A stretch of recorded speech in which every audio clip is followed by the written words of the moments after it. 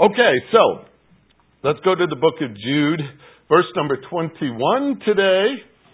We are closing in toward the end of our study here, and that almost makes me sad because I enjoy this book so very much.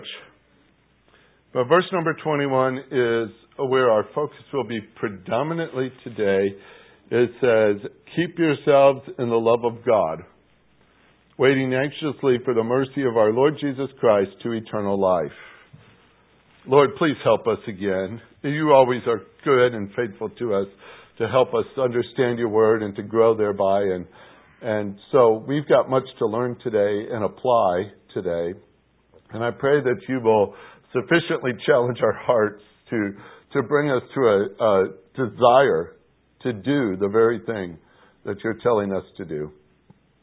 So help us to understand so that we can live it out and bring glory to your name. We ask that now because we've got your word open and we need your direction. In Jesus' name, amen. All right, we are in the personal section of the commands from verse number, technically we started in verse number 17 and we're moving down to verse number 23 in the command section. This is where it comes on the church.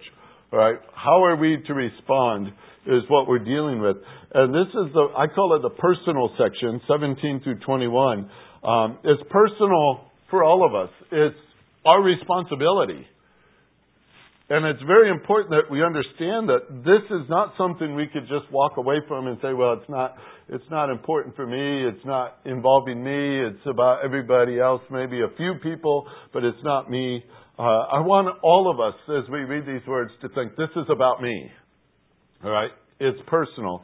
And it's a responsibility that each of us have. And the reality is we just can't leave brothers and sisters behind on this one. We need each other in order for the church to be set where it's not going to fall to false teaching, where it is set to mature in the faith, where it is set and ready and able to assist brothers and sisters in need. We have a responsibility to one another. And if nothing else comes out from all these commands that we're reading that you're to take personally, if you won't do it for yourself, please do it for your brother and sister in Christ. Because this is for all of us. This is how we help each other out. The fact is this, and I'll just say it for what it is. Not everyone would desire to be mature. Not everyone is going to be thinking that way. Not everyone is going to protect themselves in the case of false teaching, and not everyone is going to be prevented from falling because of that. Something false or the consequence of the burn of sin or whatever you want to call it, there is in reality those who will not listen and will become the very things we're talking about here today. I'd like to just simply say there is a remedy to all that, and it's right here in the book of Jude, and we're to take it seriously. And there are, in verse 17 through 21, two commands. Two commands. All right, I've been on it for a while, so now you can help me. What's command number 1? Remember the word, verse 17. And what's command number 2? Keep yourselves in the love of God. All right, those two are the commands. Now, in the midst of that, we've been on the 3 descriptions of those who do it. And that's in verse 20 and 21. And what are those 3 descriptions? Building yourselves up in the most holy faith. Praying in the Holy Spirit. Waiting for Jesus. Waiting anxiously for the mercy of our Lord. Yes, those are the things we are circling round and round and round and round. And we want to keep working on that and make sure we're doing that. So remember, that's item number 1. And I bring that out all the time because I believe we need to know the Word of God. I believe you need that. I need that. We all need that. To know the Word of God. And there's an urgency in that command in verse 17. We're called to remember, and like I said, you can't remember what you have never read. You cannot remember what you have ever learned. And we must remember. So it comes back to read the Bible. All right? That's essential for us. That's where our growth takes place. And then we have 3 descriptive terms. And remember, these description terms are real simple. In verse 20, you are to be. This is personal. You are to be building yourselves up. You are to constantly be building yourself up. And I've been pretty hard on that lately, haven't I? I've been stomping on you and everything else. Because if you're not, you're disobeying. You're not living up to what you're described to be. That's what we're all called to be, building ourselves up in the faith. And I'm also to be ones who are constantly praying in the Holy Spirit. And in verse 21, we are constantly to be waiting for the mercy of our Lord Jesus Christ to eternal life. We're supposed to keep an eye on the skies. He's coming. Live like it.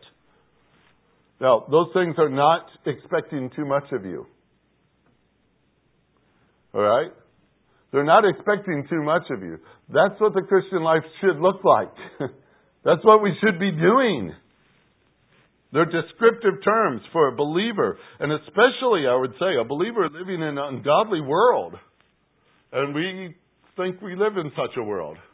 That's so ungodly. Unfortunately, it's infiltrating the churches. And that's where our concern especially comes up, because we are to be built up in the faith, praying in the Spirit, looking forward to Jesus coming, and ready when the false teacher comes. These things are not optional. They're not attachments to the Christian life. They're very important. They give us our hope. And they give us our strength. And they help us to encourage one another in the faith.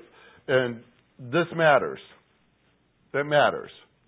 And I said it before you. I've talked about it a lot. But I bring it up to you one more time. That this is what we should be doing. And don't start on the excuses. All right, I won't because, I can't because, da-da-da-da-da. Scripture doesn't give you any loopholes, does it? Does it ever say build yourself up in the faith unless you have a very taxing job and you don't have time?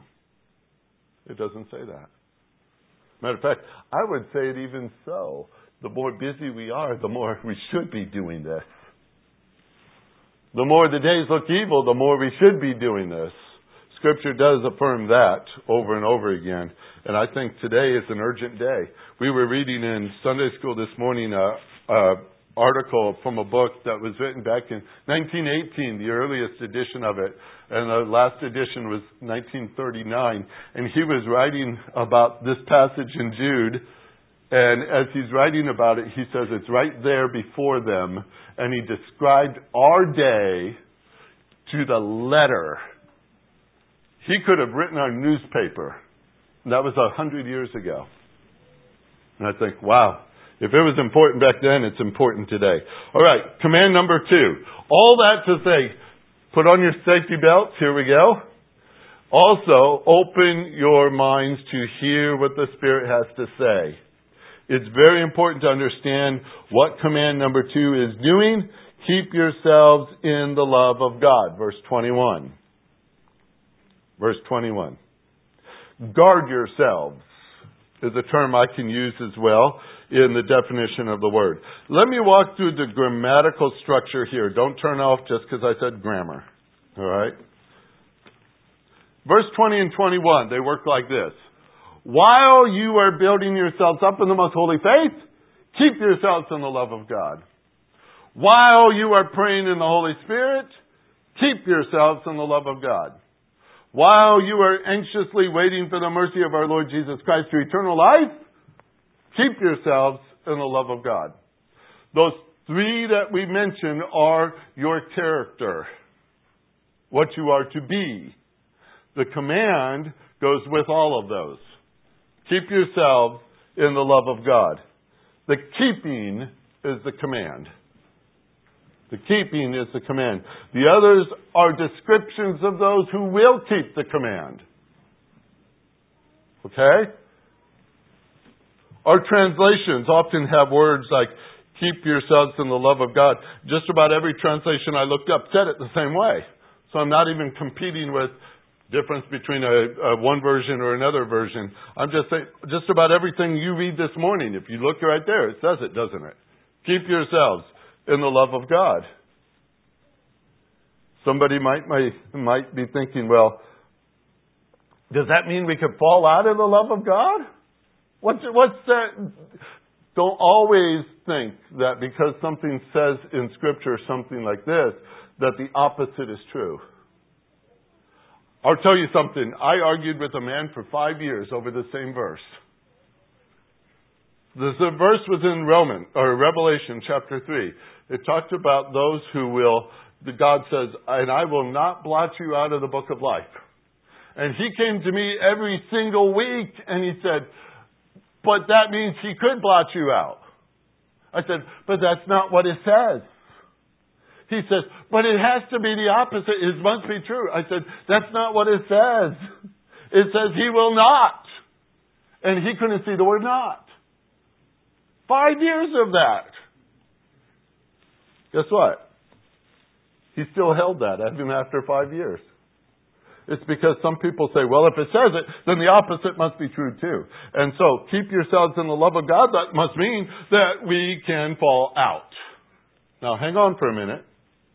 Can you fall out of the love of God? What's Romans 8 say? Nothing can separate you from the love of God. What about distresses? No? What about persecution? No? What about famine? No?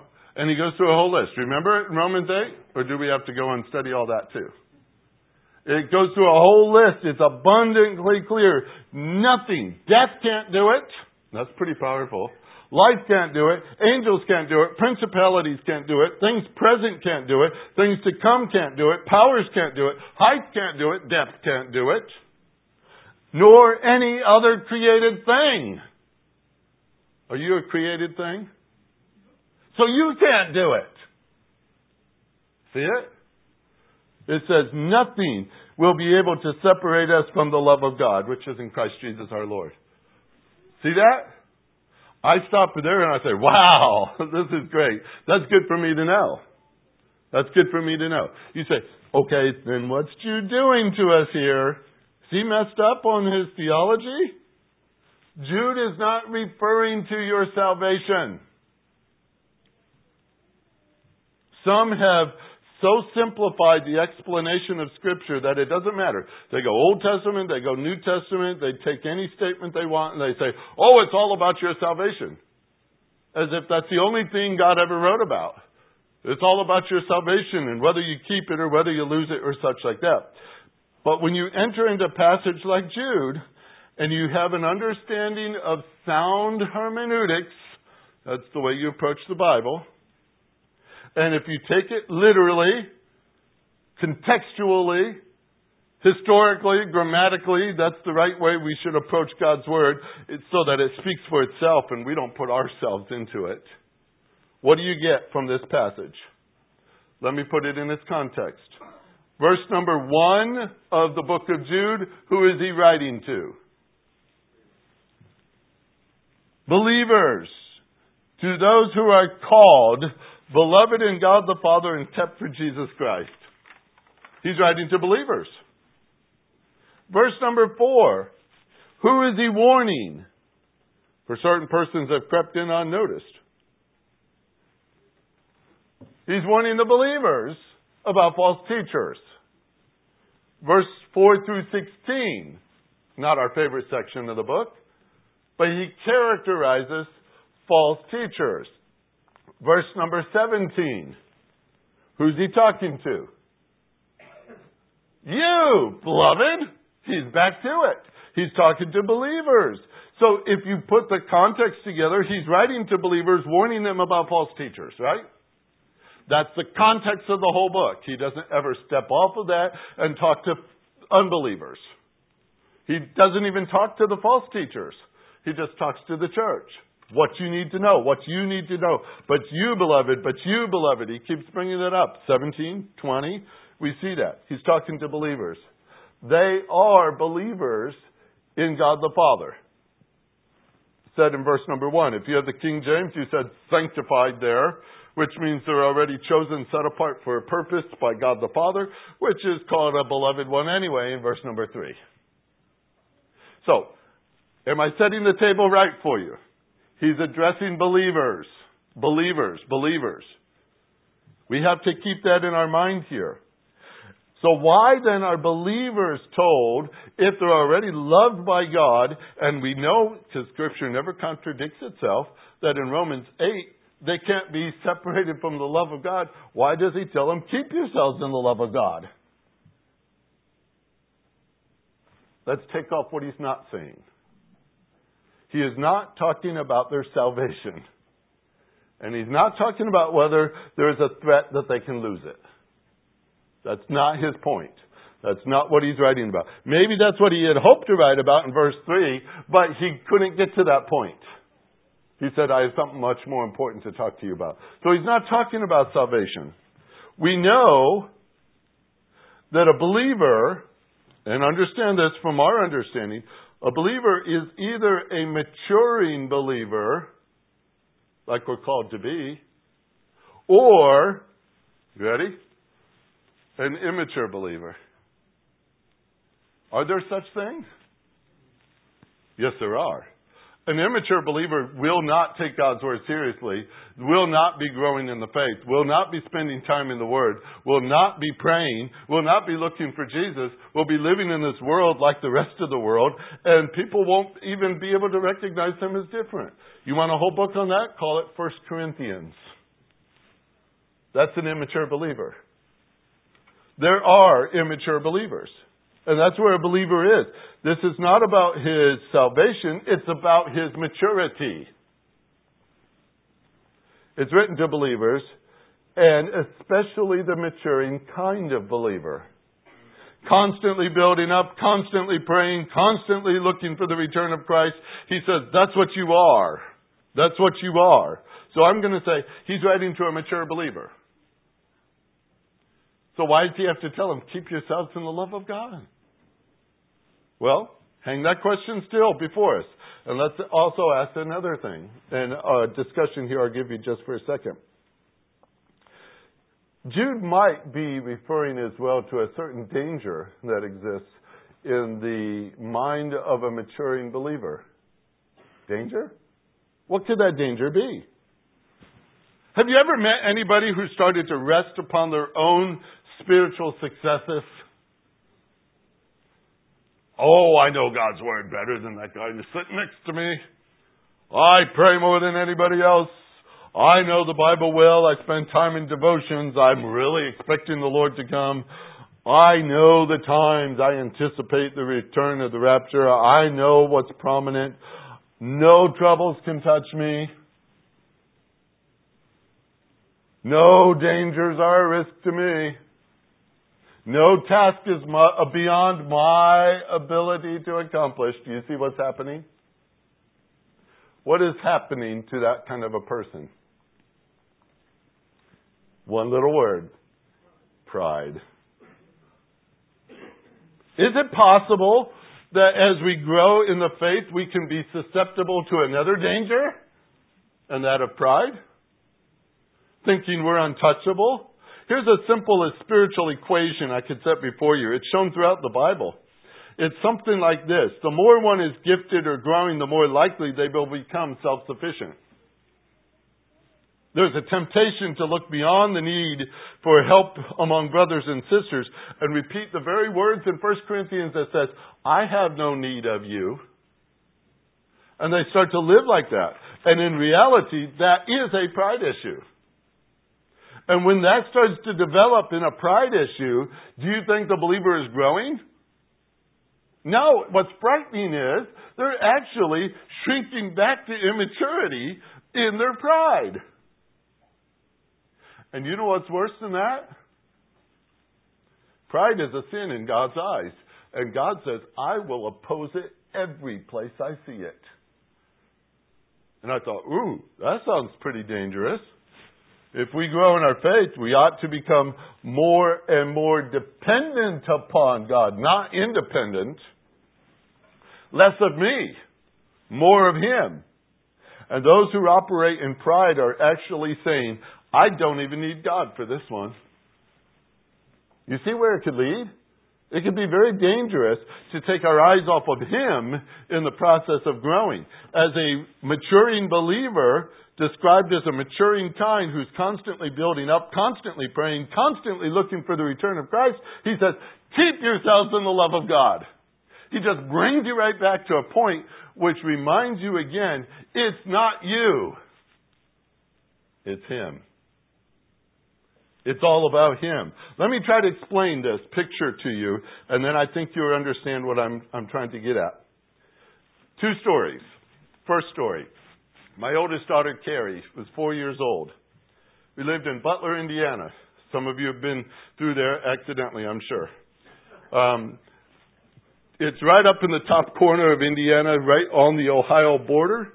There were 2 highways that came through there. One was called Route 6, and it goes all the way across the northern states there. And it was just a block north of us. And then State Road 1 was a block to our east. And we were a block away from both of those, where the church was and the parsonage was set up. We were on a little street called Oak Street. And the church and the parsonage sat about 20 feet apart, which was kind of neat because you could open up one window and yell into the church on the other side where my office was and say, pick up the phone, it's for you. Because we had one phone that went through both buildings.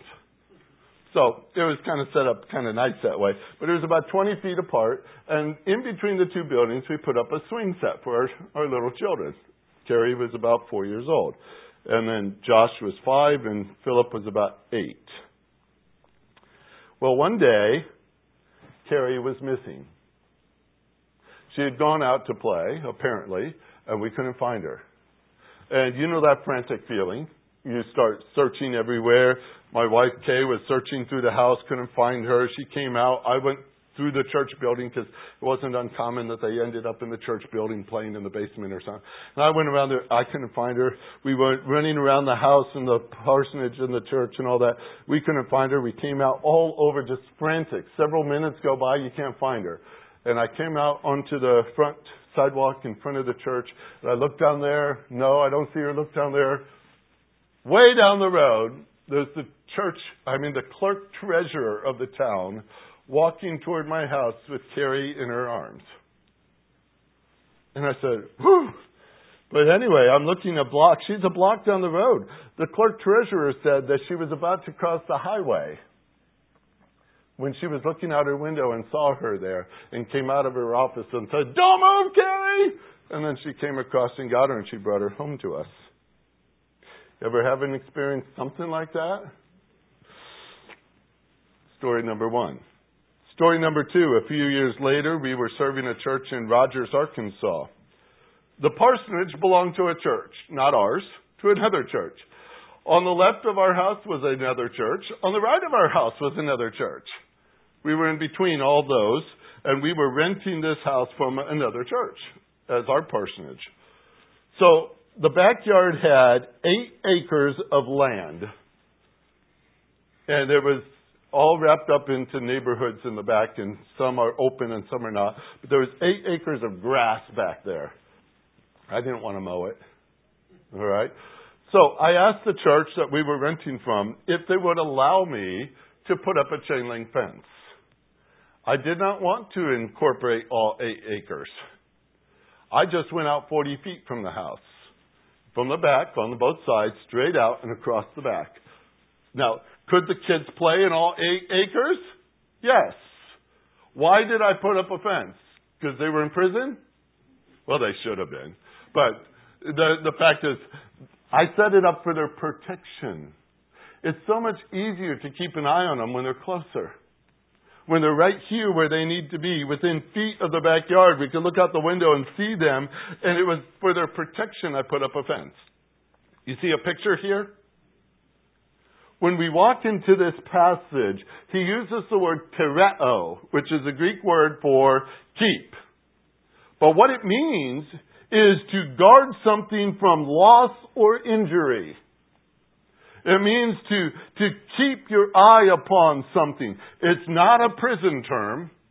It's not meant for a prison term. It's not a fortress term, like a military fortress or such like that. It's just to maintain something you already have to keep it good. You starting to see something? Do you have the love of God? Now, in that, we have to set up something in order to keep what you have in good order. Okay? This is what a maturing person does. Yes, does he have the love of God? Oh, yes, yes. Should he grow in the love of God? Yes. Should he know it more? Yes. Should he enjoy it more? Yes. Should he mature in it? Yes.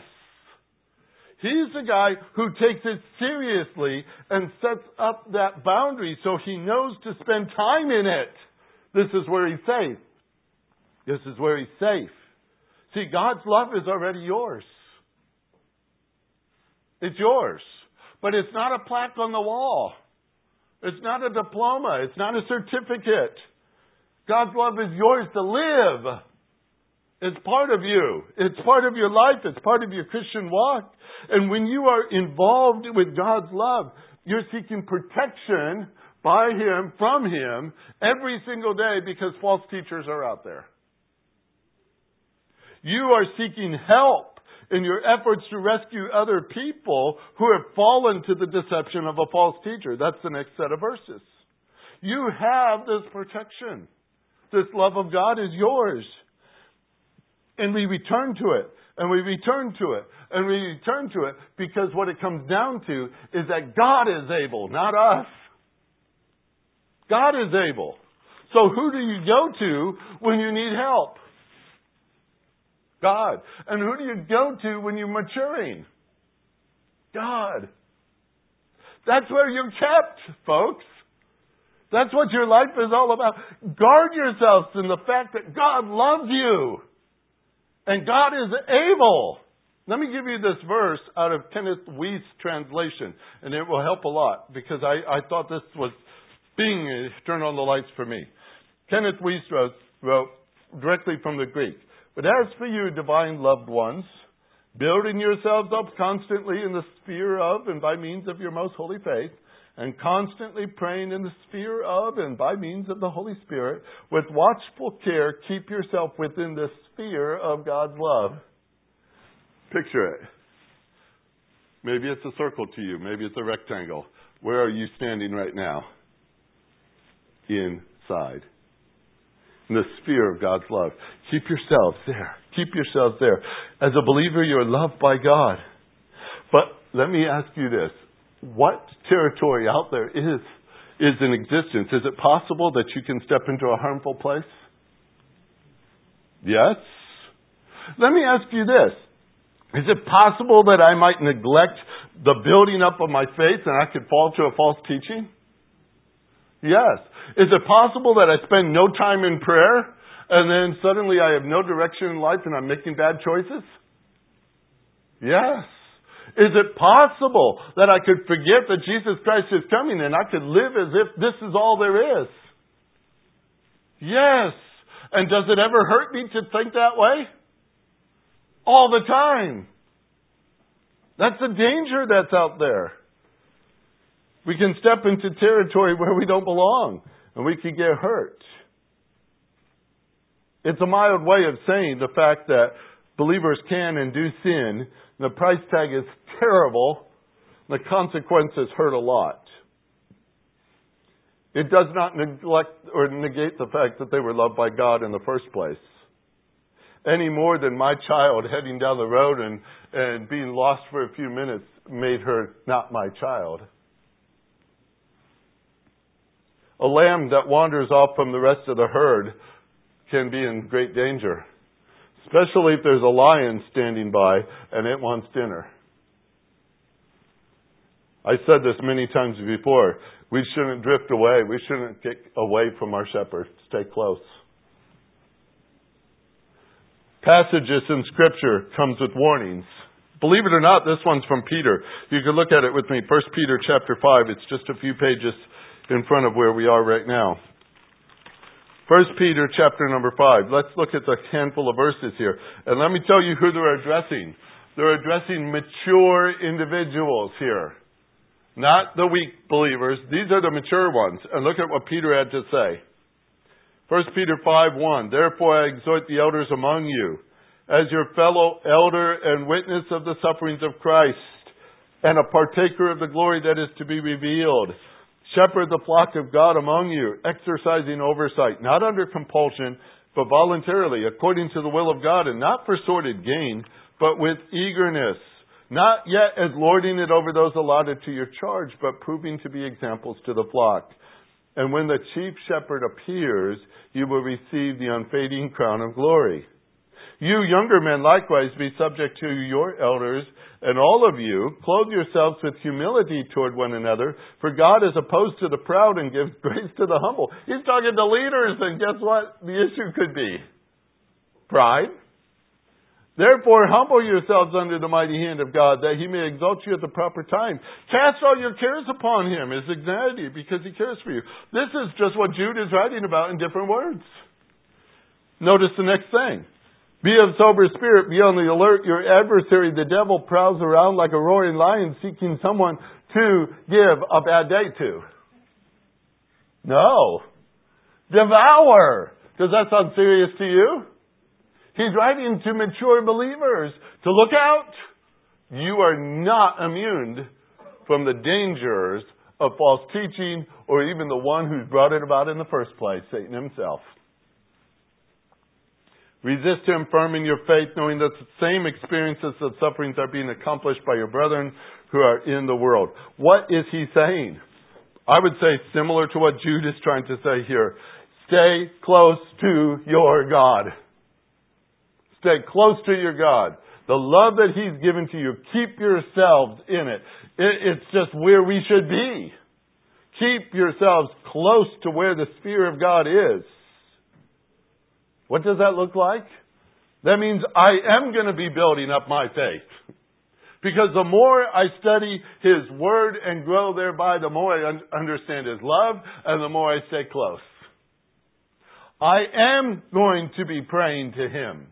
Because when I pray to Him, I learn dependence, and I seek Him for strength, and I seek Him for wisdom, and I seek Him for glory in each and every act. And that means that I understand His love for me, and I'm going to love Him more. And I am going to keep my eyes on the heaven because I can't wait to see Him. That's what a loving, mature believer wants to say.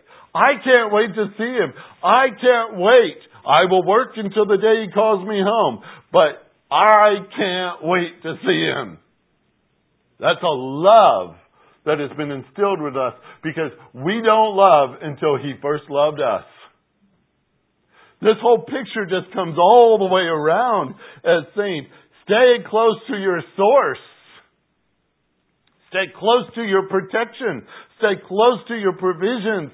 Stay close to your direction. Stay close to your strength. Stay close to the one who loves you. Get closer, folks. Get closer. Don't take this command as, well, it's optional. It's no big deal. Guard that closeness.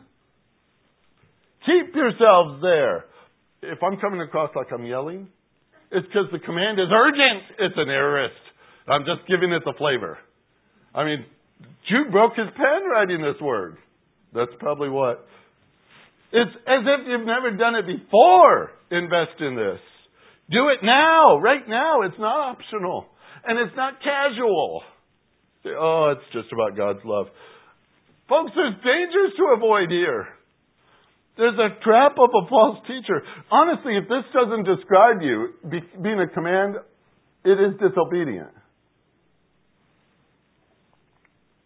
And you're setting up for a danger. You're setting up for a danger if you're not following through with this. Because verse 22 and 23 are the description of those who didn't do verse 21 and 20. You say, where did these guys come from in verse 22? Those are the ones who didn't pay attention to the previous verses. And guess what they need now? They need help. And who's going to help them? The ones who are close to the Savior. The ones who are strong and kept and protected and safe inside of His love. And they are the ones who can walk boldly into a bad situation and say, I can help because God's love is keeping me. And that's where they are able to reach out. We have a trap of self-sufficiency out there. We have some who believe they can help a brother or sister on their own strength. That's contradictory to what Jude is saying. We don't move into verse 22 next week and say, well, the rest of this, it doesn't matter, these commands. Now we're on verse 22. Well, you got to have verse 17 and verse 21 in operation. You have to be remembering the Word, and you have to be staying close to the Lord. And by doing those things, you're growing and maturing, and you're strong, and you're able, and you're useful. And God says, now, look at your brother. He needs you. I've got you ready to use. Do you want to be that kind of a person? That God says, I could use you. I could use you. How do you do this? How do you survive all this? It comes back to a simple thing. God is able. God is able.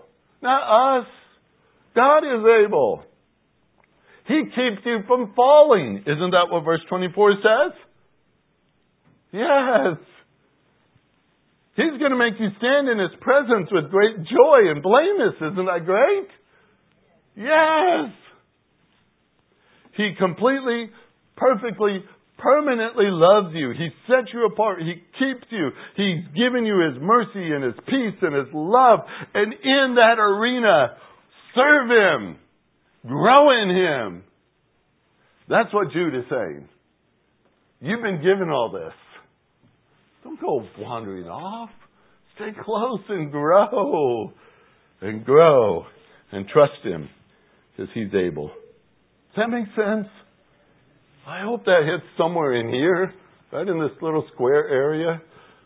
Because these things I read on a daily basis and study and work up with these sermons and things. And man, by the time I'm done with it on Thursday, I just can't wait for 2 more days to share this with you. It's like, this is so important. And I want to move forward with it. And I want to see us all of us, doing what Jude is calling us to do. God is going to use us in an incredible way, folks. Because our world has incredible needs. And our brothers and sisters are getting caught in things they don't need to be caught in. Are we able? Are we willing? Are we ready to help our brothers and sisters? It all depends on what you're doing with verse 17 through 21. That's what it comes down to. So, let's talk to the Lord about this. Heavenly Father, we pray right now as we come before You that these words become more than just words to us, but they become our life direction. They become for us what drives us on to follow after Christ in a deeper way.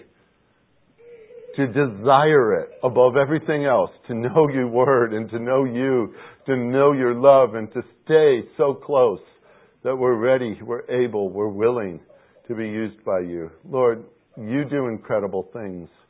And as a congregation, we stand before You and say, please do Your work in our midst. Our world is not pretty at all, but we can be different. And we are different because we're citizens of heaven. But may we stand out as unique individuals in a time of desperate need to help our brothers and sisters who are hurting today because they've stepped into dangerous territories and they have consequences. Lord, work in our hearts that we might be those kind of people that are close to You. We pray in Jesus' name. Amen.